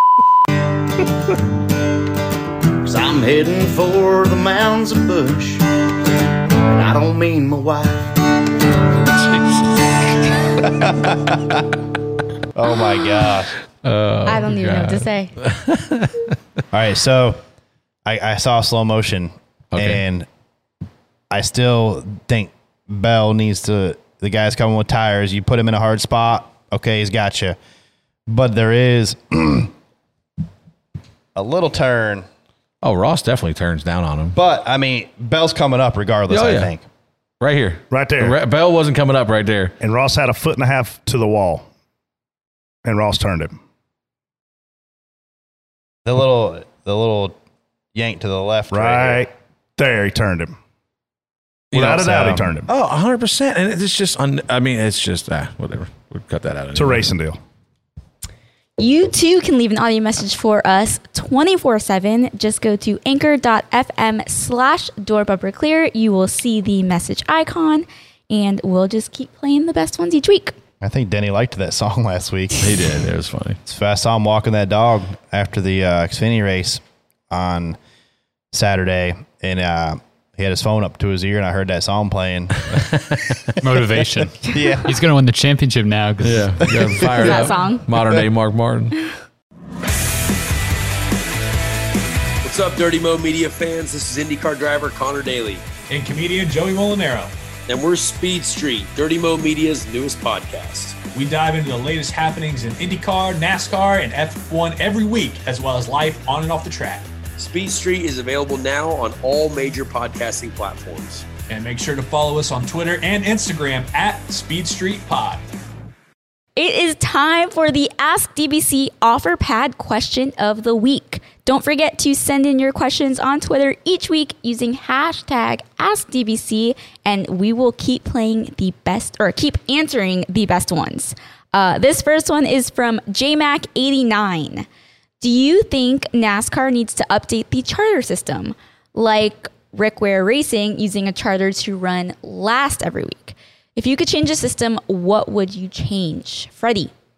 I don't think you need to change the system. I think you need to enforce the system. I think there should be a relegation process. They have a rule in place where if you're the last charter or the last points team for 3 years in a row, whatever it is, they have the right to revoke your charter. And I think that that's what should happen.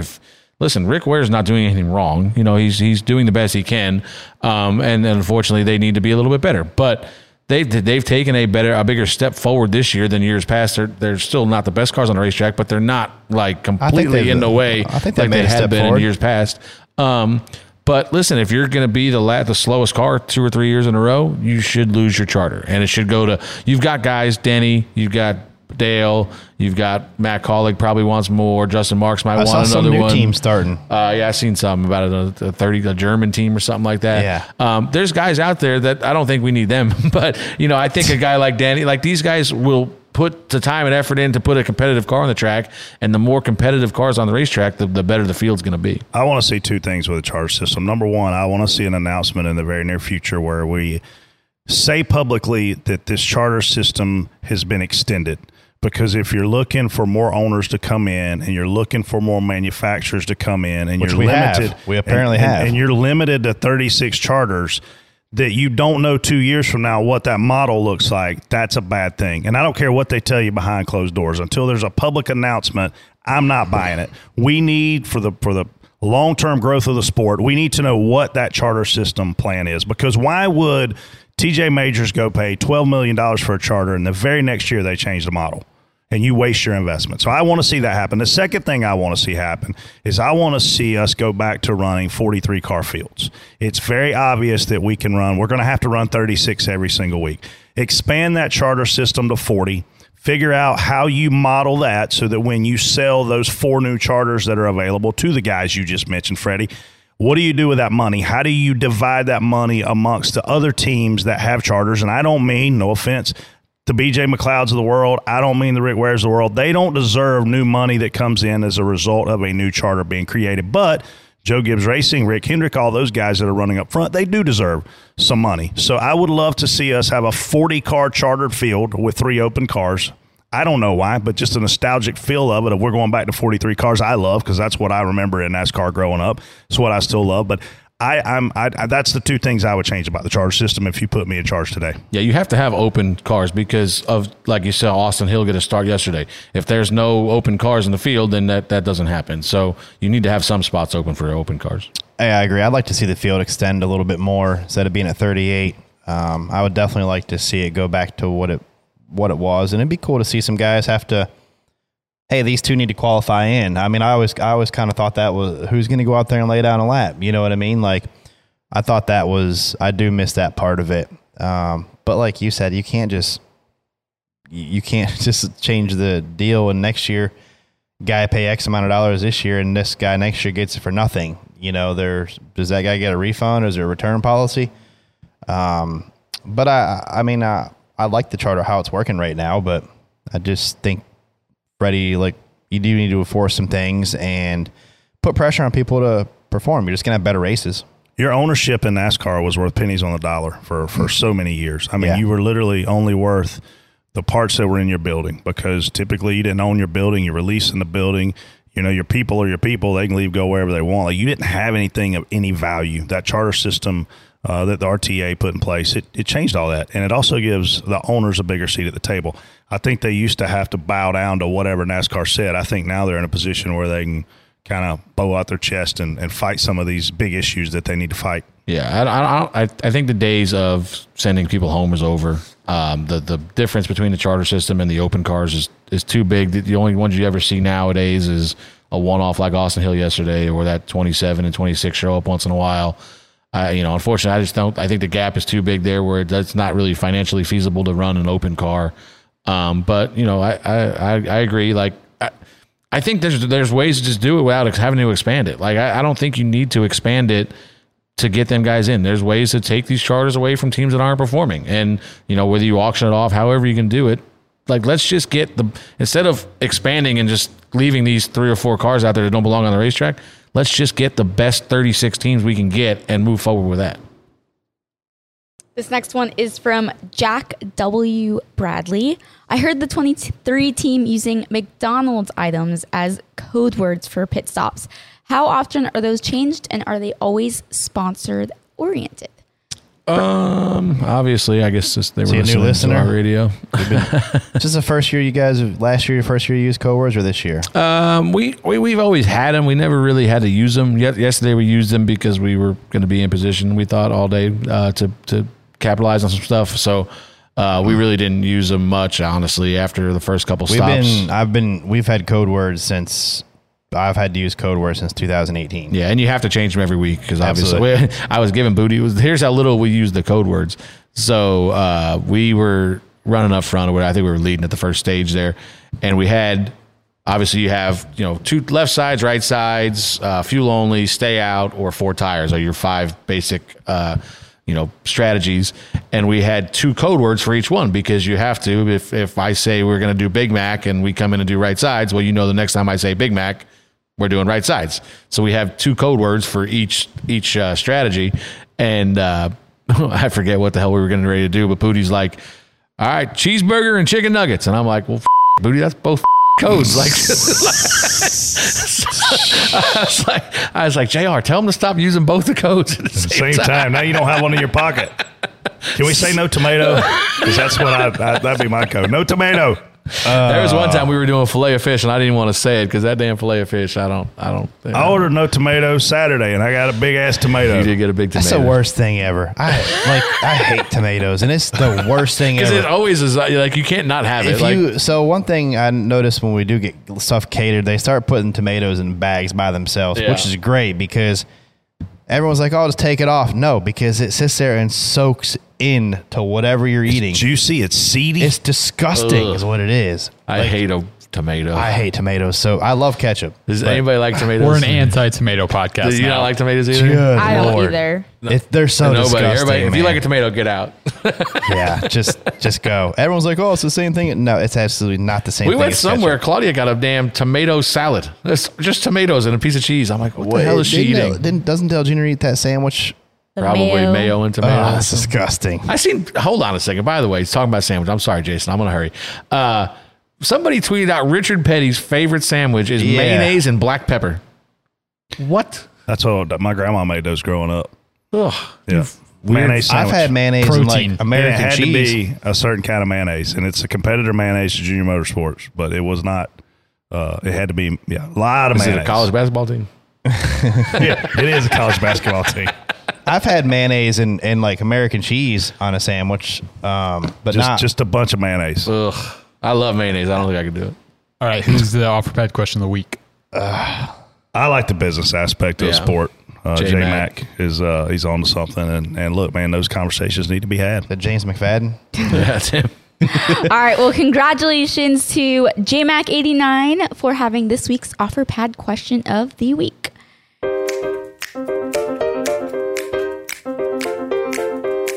It's time for us to get to our favorite Xfinity XFi More Than Fast moments from this week.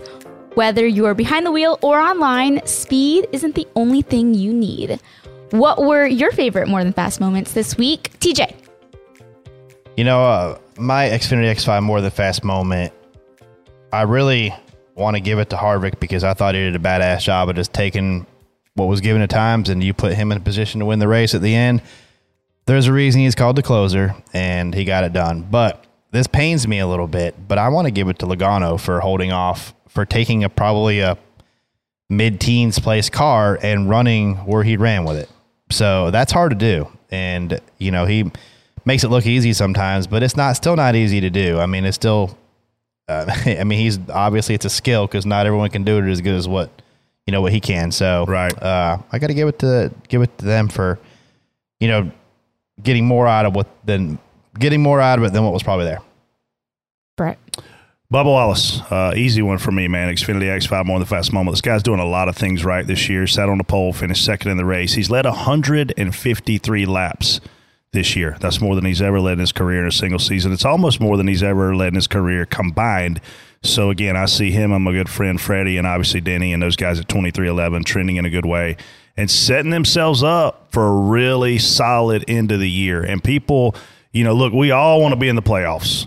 And when you're not in the playoffs, everything shifts at that point to building momentum for the next year. And if they make it, they make it. Obviously, you got to win one of the next 3 races. But if you don't, you're certainly trending in the right direction to be in a different conversation going into the 2023 season from a competitive standpoint. So shout out to Bubba Wallace. If you look at 23-11 racing, it started off, ended up getting a win, which is great, probably unexpected and lucky at the same time the first year.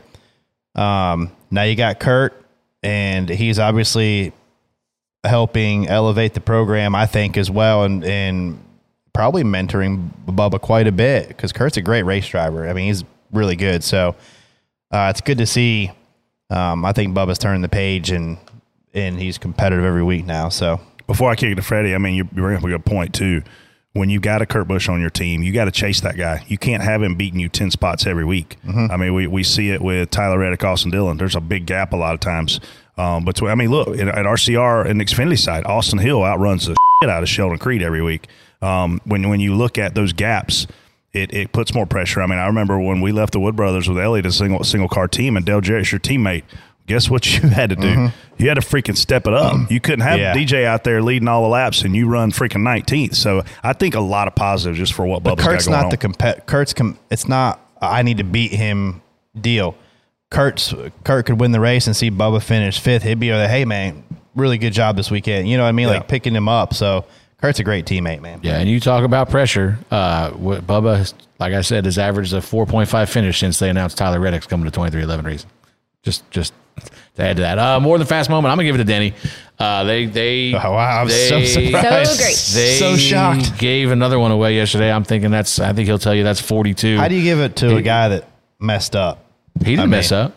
His pit crew messed up. He didn't mess up. He did all he could. He more than fast. I'm just giving you a hard time. He was P24 with 35 laps to go and drove back to third. He was the fastest car on the racetrack. He drove through the field a couple times. Yeah, he was the fastest car on the racetrack, I thought, all day yesterday. If anybody wants to get out and be mad and kicking stuff and pissed off after the race was over, it probably should have been him. But yeah, my more than fast moment goes to him just for that last run alone, driving back. When he was clear cars and there was a gap in front of him, he ran the next car down. Yeah. Ridiculously fast. He was about 2 or 3 seconds behind us when he got clear of, I don't know if it was Logano at that point or what, but he was coming. And if that race was 5 more laps, he probably was going to get to us. So he was hauling ass yesterday.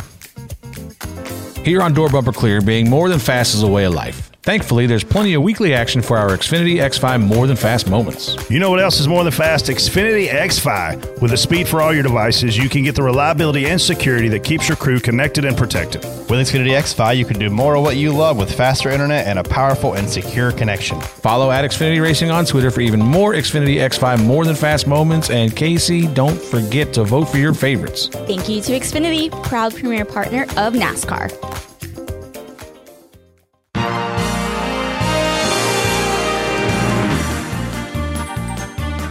What an idiot, man.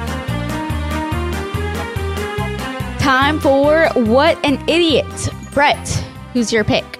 You know what wasn't more than fast? Getting out of that damn place. Well, and I hate to do this. I mean, I know, you're lying already. I know I complain a lot on this show about a lot of things, but I truly, I got to go what I said in the beginning of the podcast. My what an idiot is whoever implemented the traffic pattern into and out of the racetrack yesterday. I came into the racetrack from Brooklyn, Michigan, and there were 3 lanes available for use. Guess how many we were using?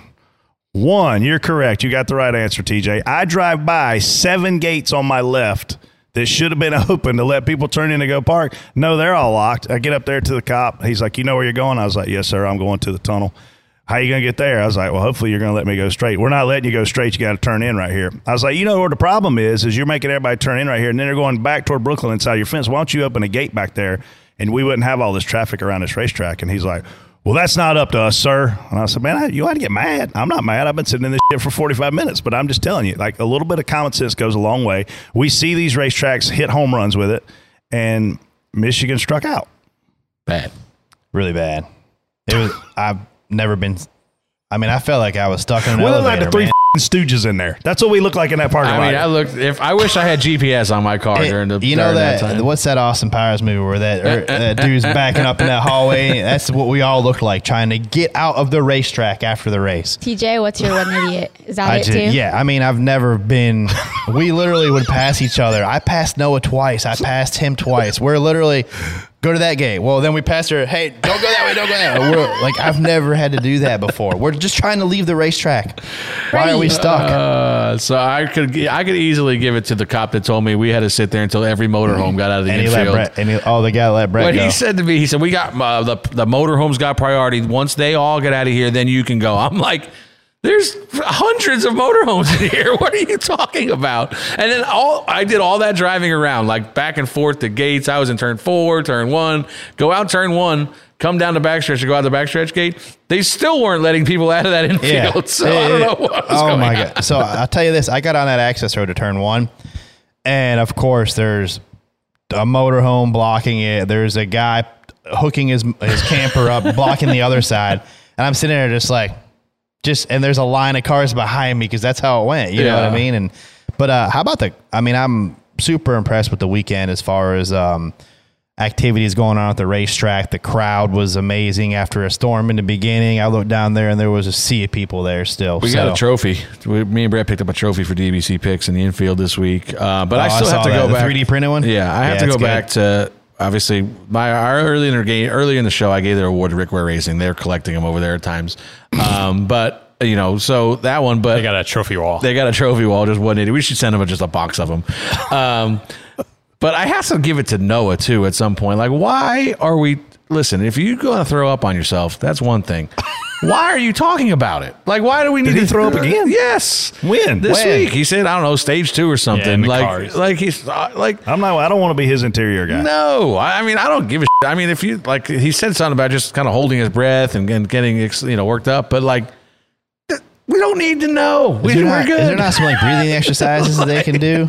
Like, I don't care. Like, if I puke on myself, I'm not going to volunteer in the press conference. Deep breath. All right, 2 outside. Take a deep breath. breathe. Just breathe. They did. They said that. He literally, they reminded him, please breathe. I used to, not so much anymore. I used to tell Bubba stuff like that, especially like places like Bristol. Like these guys, like if you spot for somebody that's like hauling ass, like it used to happen a lot in the modified race because them guys weren't used to it.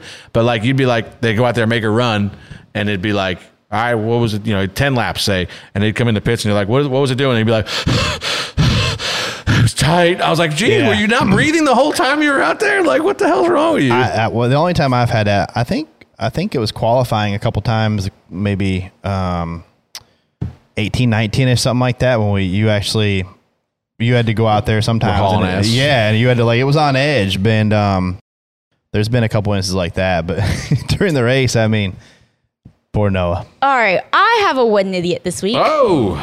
I am going to go with you three and Denny for telling me not to take a Ford to win Michigan. I'd just like to point out who won Michigan? What manufacturer? The one that got lucky. I did not say y'all are idiots. First of all, I never said that. You didn't have to listen to them. Are you kidding me? Typical woman. Blame everybody else for their problems. You made me seem like I was an idiot for trying to pick a Ford, and then the Ford wins. You're including me with a group that you shouldn't, because I would not say that. But if you knew they were going to win, you could have picked them. Denny is my What an Idiot for this week, and I would like to designate him to be the one to pay for dinner for us. I think we should go to Steak 48. I don't know if you'd gotten to that third win mark, Casey. It changes everything for you going into the playoffs. He screwed up 2 of my picks already. On track and off track. So she could have took the Fireball shot and got another one last week, too. Yeah, could have done it. Best part of the show last week is, you might want to take another shot of Fireball. And Danny didn't really know what he meant. I'm like, wait, I feel like he had to say something. He's like, yeah, I do. All right, let's move on to DBC picks, where Brett won at Michigan with Bubba. You now lead with 7 wins. Jason's in second with 6. Freddie in third with 5. Casey. TJ fourth with 4, and I'm last. TJ's with 2. so glad you showed up. Now he's not going to finish last. I mean, I'm only one off Freddie. Whatever. True that. Let's make picks for Richmond. I got an asterisk. Jason, you are up first. Kevin Harvick. And I am tied for the most true number 1 picks. Damn it. That's who I was picking. Oh, my gosh. Damn it. Oh, damn it. I feel like Jason's like had his picks planned out for a while. He does. Got like this. Where are we going? Richmond? Got a great pick for next week. He probably makes Ben do all this. Mapes told me you should use his picks, so who's he. Well, that was my pick. I'm texting him right now. I think he Ben has a spreadsheet for me. I think Ben does all the statistics for Jason. Oh, now we got to wait for this pick to come back now? No, I have a backup. TJ? I am going to go. Who'd you pick? Kevin Harvick. I'm going to go with my own car, the 6. Ooh, good pick. Kyle Busch. Man, you laid up to have a second pick. What you watch? TJ come down there yesterday. Another 100-point penalty coming to TJ. Ty Dillon. 200-point penalty. Ty Dillon came across my nose in 3 and 4 yesterday. What did you walk down there and say? I said, you taking him to dinner? No. TJ said, Ty Dillon just made you his And I said, I told my driver to wreck that motherfucker. He did. So this is so funny. I don't. Ty was trying to drive in there and like muscles way up in front of him. And for 39th. He never cleared him. Ben, another week we were running this big arc into the corner and everything was great. And then we come down about 3 car lengths in front of Ty and that thing took off and his car was right there. But it was definitely. It was like a slide job move that didn't work out, but yeah. Brett looked mad. Casey, you're up. I will take Blaney, and I still think that I need to at least get 2 wins after I would have taken Harvick last week with a Ford. So, y'all swinging for the fence. Ideally, I almost want to finish last so that I can easily get who I want. But TJ, he f***ed up because he's the only guy that has McDowell left at a road course. And that's who I want at Watkins Glen. So all I got to try to do right here is be able to pick after TJ, which means I need to let him win. You want McDowell over somebody else you got on the list there? I mean, I got a couple guys in there I'm looking at, but I'm going to go ahead and swing for stand-up double, Chase Briscoe. Stand-up double? I'm going to swing halfway. I thought you were calling Chase Briscoe a stand-up. Like, what the is that nickname? No, I'm not swinging for the fence like you guys with Kyle Busch and Kevin Harvick and all them guys. Stand-up double Briscoe. Let me ask you this. Let me ask you this. Ask me. You want to talk about road course? I mean, what's wrong with Todd Gilliland right now? Nothing. Nothing's wrong with him. I mean, you saving the road course. I mean, I'd save him for it. I mean, we only got 3 races left. We only need 2 more drivers after this week. And then Casey gets to start over. I mean, you want me to tell you who I'm picking next week? Who you picking? Chase Elliott. That's a solid pick. And then I got to pick a roll the dice for somewhere to Daytona. Daytona's going to be either, for me, Logano or Bubba. So, and no one has them left but me. All right. Well, heading to Richmond, what can we expect? I know we talked about the playoff spot, but anything else we can expect on track? Hopefully the racing's a little bit better. I don't remember it being great last time, but thanks to downshifting. Yeah, hopefully we can. I don't know. I'm sure they haven't made any changes for that, so we'll probably still be shifting. But it'll be a good weekend. A nice, tight, condensed schedule, which is nice. I think we fly out Saturday morning. Yeah. Everything starts about 3 o'clock Saturday afternoon. We get all that in Saturday night. Come back Sunday for the race. I'll be going to Big Al. Saturday's my birthday. I'm going to be really old, it sounds like. How old you turning? 40. 40 years old. So Sunday you got to drink night, a 40 ounce. I will. Maybe not. Doug's going to go see his bartender. So I'm assuming Sunday night at Big Al's will probably be a little bit Let's lively. start celebrating today. Okay, let's celebrate all week. Hey, make sure you get some food. You can't have more than a couple drinks there without having some food. That's Buffalo Wild Wings. I never heard that before in my life. Should again went with me. All right. Thank you all so much for listening. I think Richmond should be a pretty solid race, so make sure you tune in. Don't forget to watch us on MAV TV this Thursday at 7 p.m. Eastern. Anything else? Leave us a comment, like, share. Watch our TikToks. Yes, watch TikToks. None of y'all know how to access TikTok. I have a TikTok, but I don't think I have done any interactions. I don't. We've got a lot anybody. of fans on TikTok, which is great. They're all commenting a lot of great stuff. So check it out. Teach me how. Yeah, it's easy. Me, I was dancing my ass off in something last week. That was an Instagram story. Was Don't that TikTok? worry, we'll just make you all look great. Yeah. Don't worry about it. We'll make you look great. Somebody sent me a video and was like, "You dance?" I'm like, "What are you talking about?" TikTok. Appreciate y'all listening. That's the biggest thing. Couldn't do this without you guys. Love you guys. Yeah. Thanks for coming to the track and saying hi to all of us. Too. Yeah, holla. Check out Dirty Mo Media on YouTube, Twitter, Facebook, and Instagram. Dirty Mo. You're going to do it. You're going to win it. You're going to win it.